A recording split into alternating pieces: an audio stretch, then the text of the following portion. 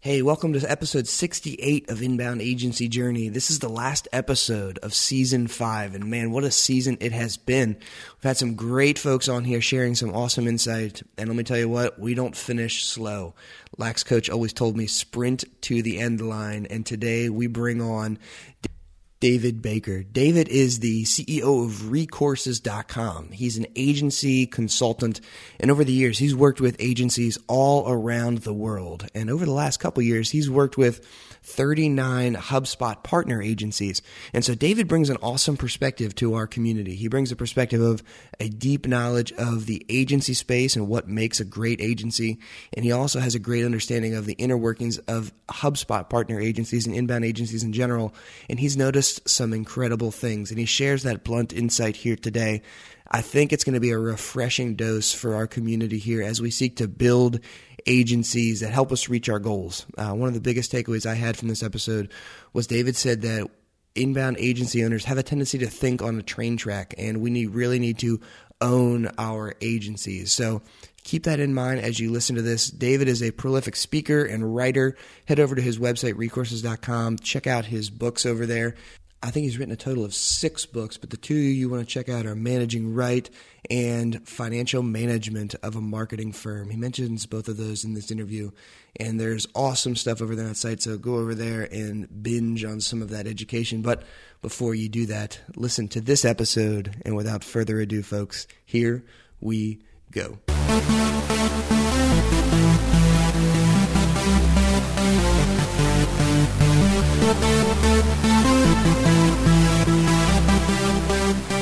Welcome to Inbound Agency Journey. This is the show where inbound agency leaders share the strategies, shortcomings, and successes they've experienced in their journey toward building their dream agencies. Now, here are your hosts, Andrew and Gray. Hey, David, welcome to Inbound Agency Journey. We're excited to have you here today. Thank you, Andrew. It's great to be here. First thing on a Monday. Oh, yes. Well, do you want to kick us off and just kind of introduce yourself to those listening and share a little bit about your background? Sure. So I went to grad school, studied stuff that was completely unrelated to what I do now, which is true for most people. Then owned an agency for 6 years, and through a really strange set of circumstances, started to advise other agencies. That was 22 and a half years ago. So since then, I work around the world helping agencies with the business side of what they do, not so much the craft itself, because there's lots of good help for that. So I help them make better business decisions around positioning, lead generation, staffing, processes, financial performance, that sort of thing. Based out of Nashville, do this worldwide, and really having a great time still. That is fantastic. Well, when we started chatting earlier, I just got really excited about kind of the perspective and the approach that you bring to the agency space, and I'm just really excited to tap into some of that insight and share it here with this community. Before we jump into it, would you mind just telling us, as an entrepreneur, I'm always fascinated by how businesses get started. So while you were running your agency, what were some of those events that kind of led you to start the consulting side of things and then eventually just pursue that exclusively? Yeah, that's such an interesting question. I was thinking about that last week because of sort of the inauspicious beginnings of so many firms and how that charts out. So I subscribed to a publication called Creative Business, and it actually still exists. It's in Boston. And part of the deal was that you got to ask the editor, whose name was Cam Foote, with an E at the end, Cam Foote. You got to ask him questions, anything you wanted. And I think that was his way of staying in touch with the marketplace and so on, because he didn't charge you for that. So we talked, and then he asked me to help him deliver a few of his seminars, but I was just the voice. I didn't have any expertise in the material that he developed. And so he would get the fun cities, and I would get Des Moines and, St. Louis. And then one day he asked if I would write an article on the financial performance side of agencies, because he didn't enjoy that aspect of the topics he was covering. And I did. And then, we were friends, and I was a subscriber and so on. And then one day I called him up and I said, Cam, why don't you do consulting for these agencies? Because I think you have a lot of value you could add to them. And he told me why he didn't want to do it, for 2 reasons he gave me. But then before I could even think about it, he said, but why don't you do it? And I was running it was not a remarkable agency. It was a pretty unremarkable one. And it just struck me as kind of odd that I would even be helping other agency owners. But before I could even think too much about it, he said, I'll put an ad in the publication. You just give me 10% of what you make and we'll see what happens. And so he did. I'm still running the agency, about 15, 16 people. I'd been into it 6 years, and agencies started to call. And at the beginning, of course, there wasn't a lot of expertise. There was a lot of bumbling. But I learned very quickly by seeing the inside of so many agencies around the world. And within like 6 or 7 months, it just took over my business life. Wow. And so I've been doing it since then. So it was a pretty weird beginning. Wow. And when it launched, were there any similarities in the agencies that you were working with, any markets or anything like that, or was it kind of all over the place? Well, my agency and where we lived was Northern Indiana. And, of course, there weren't any digital firms at that point. That was in 94. But what was typical then is still very typical now. And that's that when you look around you at your competition and then you think about the firms that are no longer there, it has virtually nothing to do with how creative they were or all the other things that we tend to concentrate on. Really, it comes down to whether they were making good business decisions. And as an agency owner, I had that sort of entrepreneurial loneliness that I think most of them do, because you just have this sense like, surely am I being singled out with all of these difficulties, these challenges, or do other agency owners face the same thing? And I think that's probably why people listen to your podcast in a way, because they really want to know what other people have figured out. And I think that sort of sense of, wow, this entrepreneurial loneliness, I need to figure out if other people have figured it out first. And so that's what is still true now, I think. Yeah. Wow. That's really profound. And, we hear that from folks who do listen to the podcast, that just like being able to tap in and hear someone else is kind of walking a similar journey to them. If they're having a down day or a down week or they lose a client or something like that, to just hear a success from someone else kind of gives them a motivation to keep moving forward. And it's really nice that there's a community out there to support each other like that. Yes, for sure. Awesome. So as you were going and the business continues to grow, eventually, you've worked with a good number of HubSpot partners to this point. How did that transition happen and you kind of broke into this inbound marketing agency world? Yeah, again, another accident of history, I guess. I was speaking at an ad agency conference in New York City that Mirren puts on. It's a yearly conference of about 350, 400 agencies. And Pete Caputa was in the audience. And afterward, and I didn't know him and didn't know he was in the audience, but after my talk, I was just sort of decompressing in the speaker's room. And Pete was there because he'd also spoken at the event. And he introduced himself to me and he said, hey, this is really interesting. I think our agencies would be fascinated to learn some of the business principles that you talked about in your presentation. And he asked if I would be interested in speaking at Inbound that year, which was quite a while ago. And he introduced me to Patrick Hopkins. Patrick. And then he had me speak, and since then I've spoken at each Inbound and then some other agency events as well. That's crazy. Just little conversations trigger the whole thing. That's awesome. Yeah.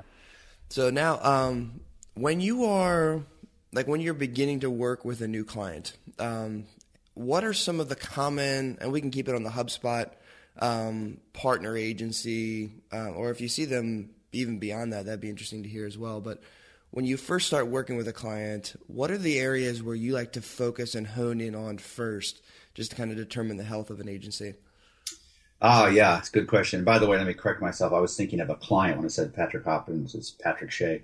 So to answer your question, they have to be interested in working with me, and most agencies are not. There are things that are challenges for them, but I have to know that they're not just in love with the idea of change, but with actual change itself. There has to be something that's not working for them. And when I get into a firm that's a HubSpot type firm or doing inbound, it doesn't have to be using HubSpot, but there are some typical patterns, and I've now worked with 39 agencies that are HubSpot partners, so it's a pretty large sample size.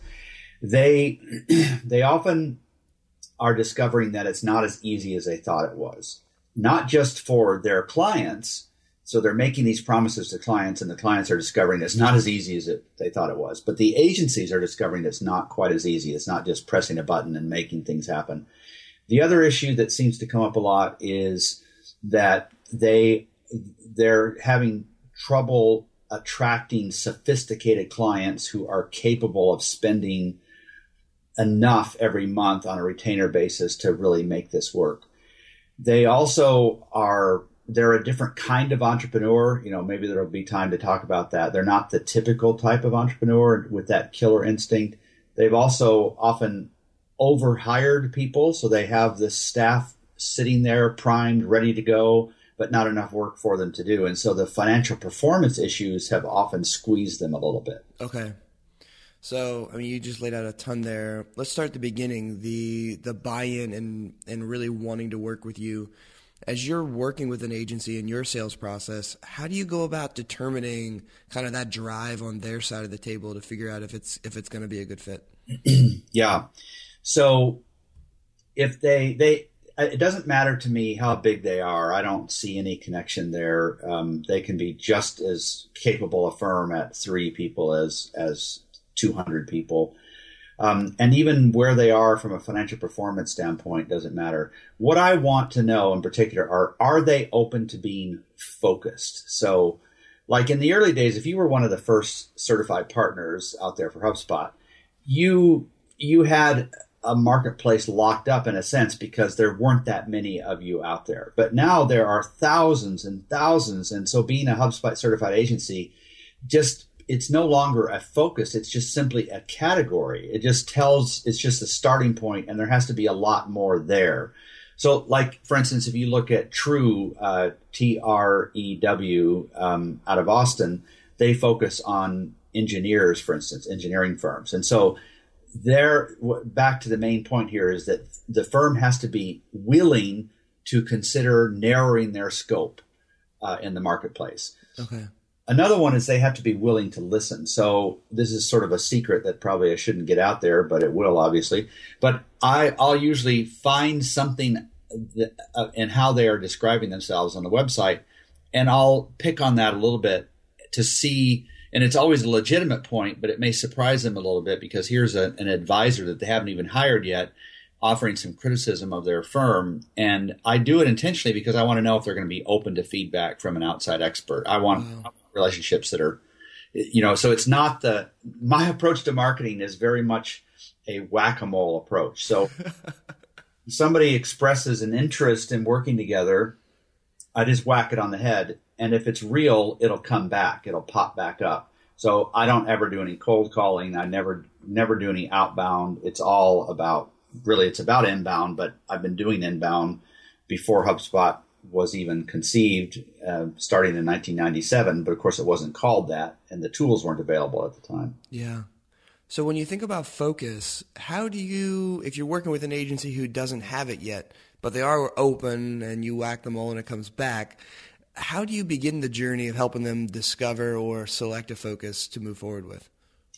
So I have to help them see why it's important. And I'll usually walk them through this very simple exercise of helping them see that positioning is really about control more than anything else, control or choices. So in the best agency relationships with their clients, there's distributed control.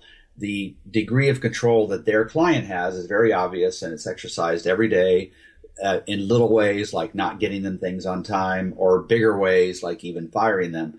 What control does the agency have in that relationship? And the only control they have is to withhold their expertise.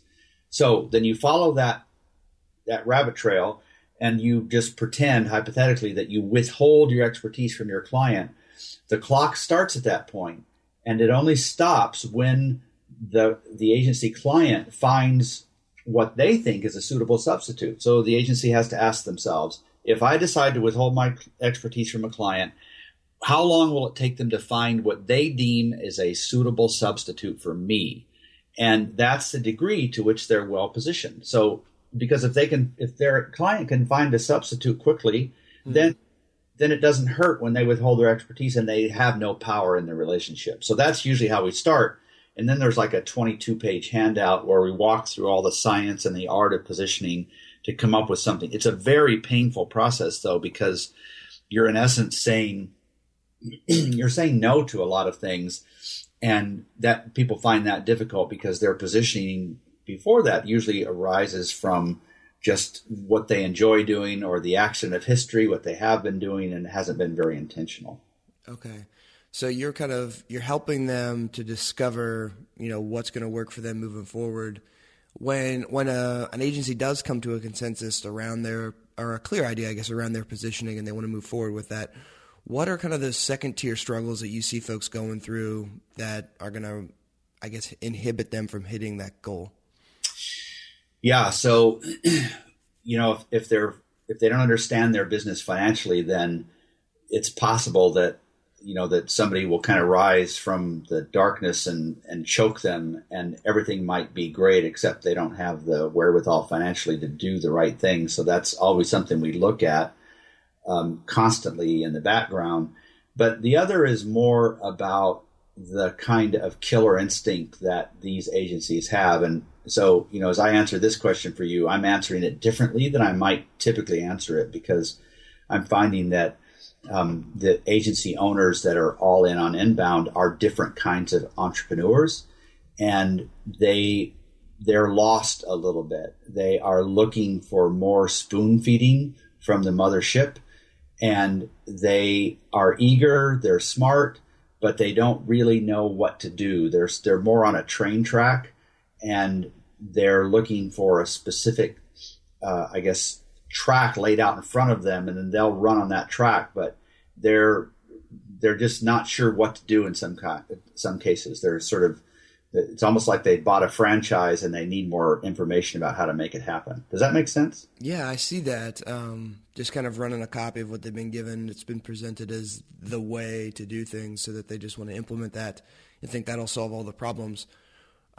What's the way around that? How does a self-aware inbound agency owner identify that trait in themselves and then begin to, I guess, work against it? Well, I think they'll have to be very more objective and a little bit more daring.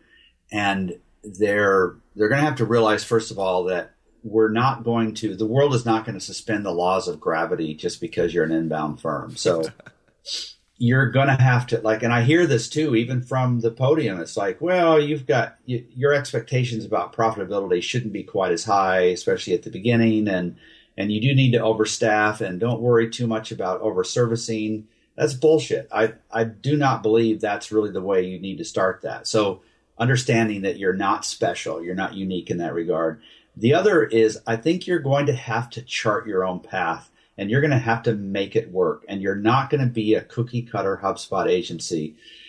Being a cookie cutter HubSpot agency might be comforting at the beginning, but you will never thrive. I've now worked with 39 HubSpot agencies, and there are not many of them that are thriving as well as a typical agency would. Some of them are doing very well, but most of them are just struggling to find their own way.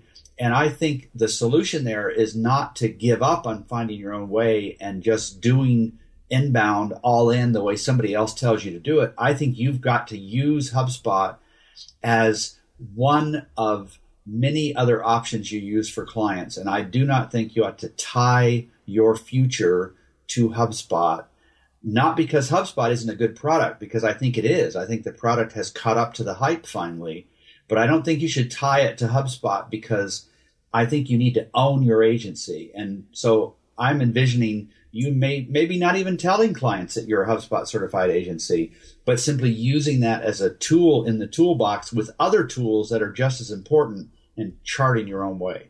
Awesome. I love the line, you need to own your own agency. I think that's really important. So when you're talking to HubSpot partners and you describe this thriving, you're not thriving like another agency would be. Can you describe some of the KPIs that you would use to define a thriving agency? Sure. So there are lots of ways we could define that. There's actually a free calculator tool on my website that helps you a little bit with that. That answers that question from the standpoint of utilization. But there's one other one that's actually simpler, and that's to look at your fee billings per full-time equivalent employee. So let's say you have 10 employees, and you have to add all of them up, not just the billable people. So from whatever the role is, you add them into that pool. Let's say there's 10 of them. And let's say your fee billings are 1.2 million, which means that you have 120,000 in fee billings per full-time equivalent employee. That would be a high number for the typical HubSpot agency. It would be a significantly below average number for any other kind of agency. Okay.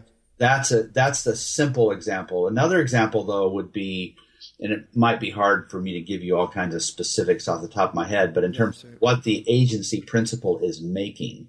So, a 5 to 8 person firm, the principal should be making 170,000, and then there should be another 15 to 30% net profit, of which they keep at least half. So those are probably the 3 metrics that are the best ones to start with: your utilization, tool on my website, billings per full-time equivalent employee, and then what the principal is making. Those are the 3 that are simple that most HubSpot agencies are really missing. Okay.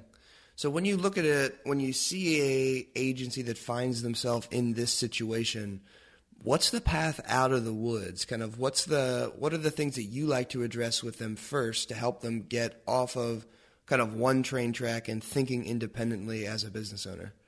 I think positioning has to be first, because until we have that answered, then we don't know who our clients are. We don't know where to find them. We don't know what to say to them. We don't even know who to hire and what our service offering should look like. So that's the first one. The second one, after you have that figured out, would be to understand what the principal's correct role should be. What should they be concentrating on, and what should they be giving to other people? The crazy thing, back to that positioning, is that in some cases, these agencies aren't able to fulfill the promises they're making to their clients, but they're not good at doing inbound for themselves. They're just adding to this stream of content that's more content than insight. And they're getting lots of web traffic, but they're not converting that web traffic into paying clients. So, again, I think it's the positioning that has to be the first thing. Okay. Because when you nail your positioning, how much more focused and how much more valuable can your content be? That seems to just open up a whole nother world in terms of depth of focus that agencies can tap into. Oh, absolutely. I mean, what you just said right there is exactly the key, right? Because how can you possibly write interesting stuff that hasn't already been addressed 10,000 times if you're just writing about marketing, right? Yeah, until you have that positioning nailed, then your stuff is not going to be all that interesting to the right people. Blair Enns, who is a colleague of mine from Win Without Pitching, he talks about how as you narrow this positioning, you're essentially becoming less relevant to more and more people. And so those people who don't think your content is relevant are just going to unsubscribe or never bother with you again. But your true prospects are going to be even more interested in you because now you're writing things that are more relevant to a smaller number of people. So I think what you just said is exactly right. That's fantastic. Now, the second thing you addressed was the principal's role in the organization. Can you talk to us a little bit, because most of the folks listening here are the principals at the agencies. What are some of the red flags that you notice when you come in when the principal's role is perhaps out of balance? Yeah, so there's some pretty quick measures of that. If they rub shoulders with a client by accident, maybe at some social function or something, and the client says, "Hey, by the way, what's the status of such and such?" If the principal knows the answer to that question, then they're way too involved in the delivery of these services to the client. So that's one. Another would be if I sat down, or anybody sat down with every client and said, "Who's your primary day-to-day contact?" If that person, if each of those clients identifies the the principal over and over again, then they're too involved there as well. Now, obviously, this is more true as the agency grows, but as you get to the 5-6 person firm, you'd be really careful about how those questions are answered. And then the other one that is not so much about the principal's role all the time, but it's this notion of who's setting the prices at the firm. Are the prices being set by the person who is managing client relationships? Because if that's the case, they have an incentive to set pricing the client will accept or the prospect will accept. Sure. Pricing needs to be set by somebody who's more objective, and then that pricing is balanced by the account service person. So those are the three common mistakes, like what the principal knows, who the principal is contacting on the client side, and who's setting prices. Those are the places you start typically. Okay. And then if you have a principal who has their hand in every hat, so to speak, how do they begin the process of pulling back and beginning to delegate more to other folks who haven't been doing the job? And there's also the client relationship aspect there. How do they begin that process of stepping back? So the goal is not to forego any client contact. It's just to have much higher level contact with the client, more a dotted line relationship rather than a solid line. So there is a process of being willing to give up the baton, like in a relay race, and they have to be comfortable doing that, which takes some psychology and some coaching sometimes. But then there also has to be somebody who's willing to take the baton and won't drop it. And sometimes they have the right person on staff, and sometimes they don't. Often in the early days of an inbound agency, there's just sort of this notion of hiring warm bodies who are presentable and who fit the culture and so on. And we're not hiring folks who have really a strong track record in the agency world. So, and partly because there isn't the money necessarily to hire the higher level folks. So it starts with that really. And there's some psychology involved as well. Okay. So I'm curious now around a young agency that's getting started and finances are a burden for them. Do you ever coach folks through any sort of seed funding or, getting partners in the business who can supply funding if cash flow is a restraint for an agency owner? I do talk with them about that.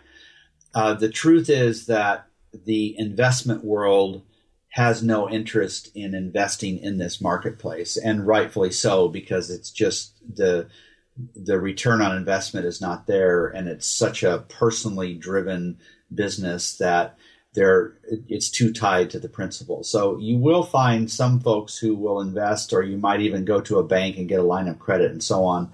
My own perspective on that is pretty dour, in that I'm finding that what I'm going to say next would be true across the agency world, but it's especially true with inbound agencies, is that getting outside money is the best way to ignore operational issues should be solved in other ways. So you have these plans, they sound good, but there's no money to do them. So you take the next leap and say, okay, I need to get outside money, instead of stopping and saying, if this is such a good idea, why don't I have the money to do it? So I preach being profitable from day one, and I do not believe that we ought to chase growth. I don't think that scale is the solution here.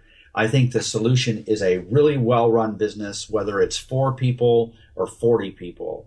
And in those businesses, you don't need outside money. And so now I do a lot of merger acquisition work. I've led 140 deals over the years, but that's a different story. That's somebody actually buying the shares of a firm. Now, when you talk about not chasing growth, are you talking about optimizing revenue, like through upsells on current clients, or more making each client engagement more profitable, or both? Both, for sure. I think what you've just said is exactly true. So I'm not going to chase growth in the sense of body count, because when I do that, I'm going to make compromises in pricing. And I'm going to say, well, yeah, we're not going to make quite as much money on this, but it leads to this, or it gets this client on our roster or our masthead and so on. So I'm not going to do that, but I am going to try to be as profitable as I can. I'm going to upsell my clients. So if I could just add something here, it's a big issue in inbound, is that most of the time the folks running the client relationships in inbound are not the classical account executive profile. They're more project managers. And those folks have this mentality, even though it's just subconscious, they don't come out and say it, but they have this mentality that I'm not going to screw up. I'm not going to lose the account. I'm going to manage them really, really well. As opposed to somebody who has more of an account executive mentality who will upsell the account. So when you have a project manager running a client relationship, which is very common in the inbound world, then you don't discover the problem until about a year and a half in, and you look back and you realize, oh my God, we've kept them level, but we've not grown them. And that's because of the mentality of that project manager. Okay. So do you see that that mentality, that the account management, is that the type of a role that is conducting regular touches with a client? Are they involved in servicing at all, or are they more of like a consultative, check in, see how things are going? What does that role look like in a tangible day-to-day picture? I think that role you just described is the person who is responsible for the entire relationship. Okay. So the client is interfacing through them predominantly, and the project management person is more in the background in the agency running that side of things. So I think we need two parts. There's two pieces of bread for this sandwich, and one of them is the account person, one is the project person. And that's, I don't know the history of it, why the inbound world has missed that, but they're really trying to reinvent the agency model by eliminating the typical account executive person, and they're really hurting because of it. For two reasons. One, we talked about, the project management mentality doesn't grow an account. The other is that project management folks miss cues in the relationship from a personal standpoint that it's going bad. And when you have a retainer-based relationship, the retainer is a lightning rod. So things are either going really well and the retainer is not a problem, but when they start to veer off course, and this is before the project manager notices it, when they start to go off course in a retainer relationship, they go off course much faster. There's this massive train wreck, and then you just lose the client altogether. They get pissed off. So lots of reasons why it's not a good idea. Okay. And so one more question around pricing. When you're consulting with agencies, how do you coach them around pricing? Is the retainer model the best way to go? Is shorter term engagements hourly? How do you structure kind of that best case scenario for different agencies around pricing their services? Well, that's a very interesting question, because before this inbound movement, the trajectory of retainers has been downward for a decade and a half, and nobody is chasing retainers except for PR firms and inbound agencies. And the reason inbound agencies are chasing them is because there's all these advisors and other agencies saying that the secret, and HubSpot themselves, the secret is this repeatable income, this agency relationship that's built on a retainer. The truth is that clients are not that excited about it. And so maybe you have a minimum monthly fee that stays stable every month, and then the total revenue from that client bounces up and down. And it's more difficult to plan for, but it's more of a client-centric approach. We, as inbound agencies, love retainers because it's easier to plan and because it's viewed as sort of an annuity.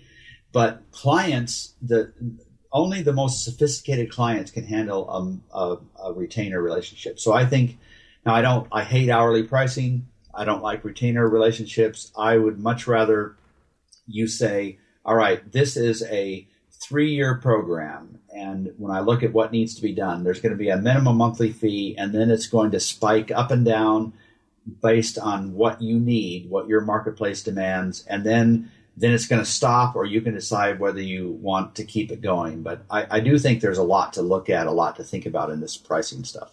Oh, that's awesome. Well, you have shared so much. I really appreciate you just kind of being honest and sharing your outside perspective on this community. I think that's really cool.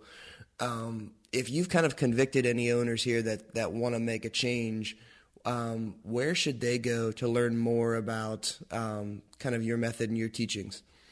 Sure. So most of it is free. I think of myself more as a researcher and educator. There are 26,000 agencies that subscribe to my blog. So that'd be the easiest way. And it's free. It's a weekly notice. You can go to recourses.com, RECOURSES. There are also about 400 insight pieces. I call them position papers. There are a lot of free webinars as well. And then there's some paid options. There's a book on financial management, a book on managing people, and I do seminars and I also do consulting. But in my typical whack-a-mole approach, nobody should hire me right away. They should wade in and start reading some of the free stuff first. David, that is fantastic. Thank you so much for your time and just sharing all this insight. We really appreciate it. Thank you, Andrew. Appreciate it. Nice to speak with you.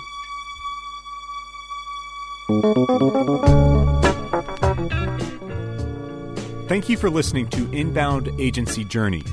You can find the show's notes for today's episode at doinbound.com/podcast. Again, that's doinbound, all one word, .com/podcast. If you enjoyed this episode, head over to iTunes to subscribe or leave us a review of the show. Until next time, remember, life is a journey. Keep moving forward.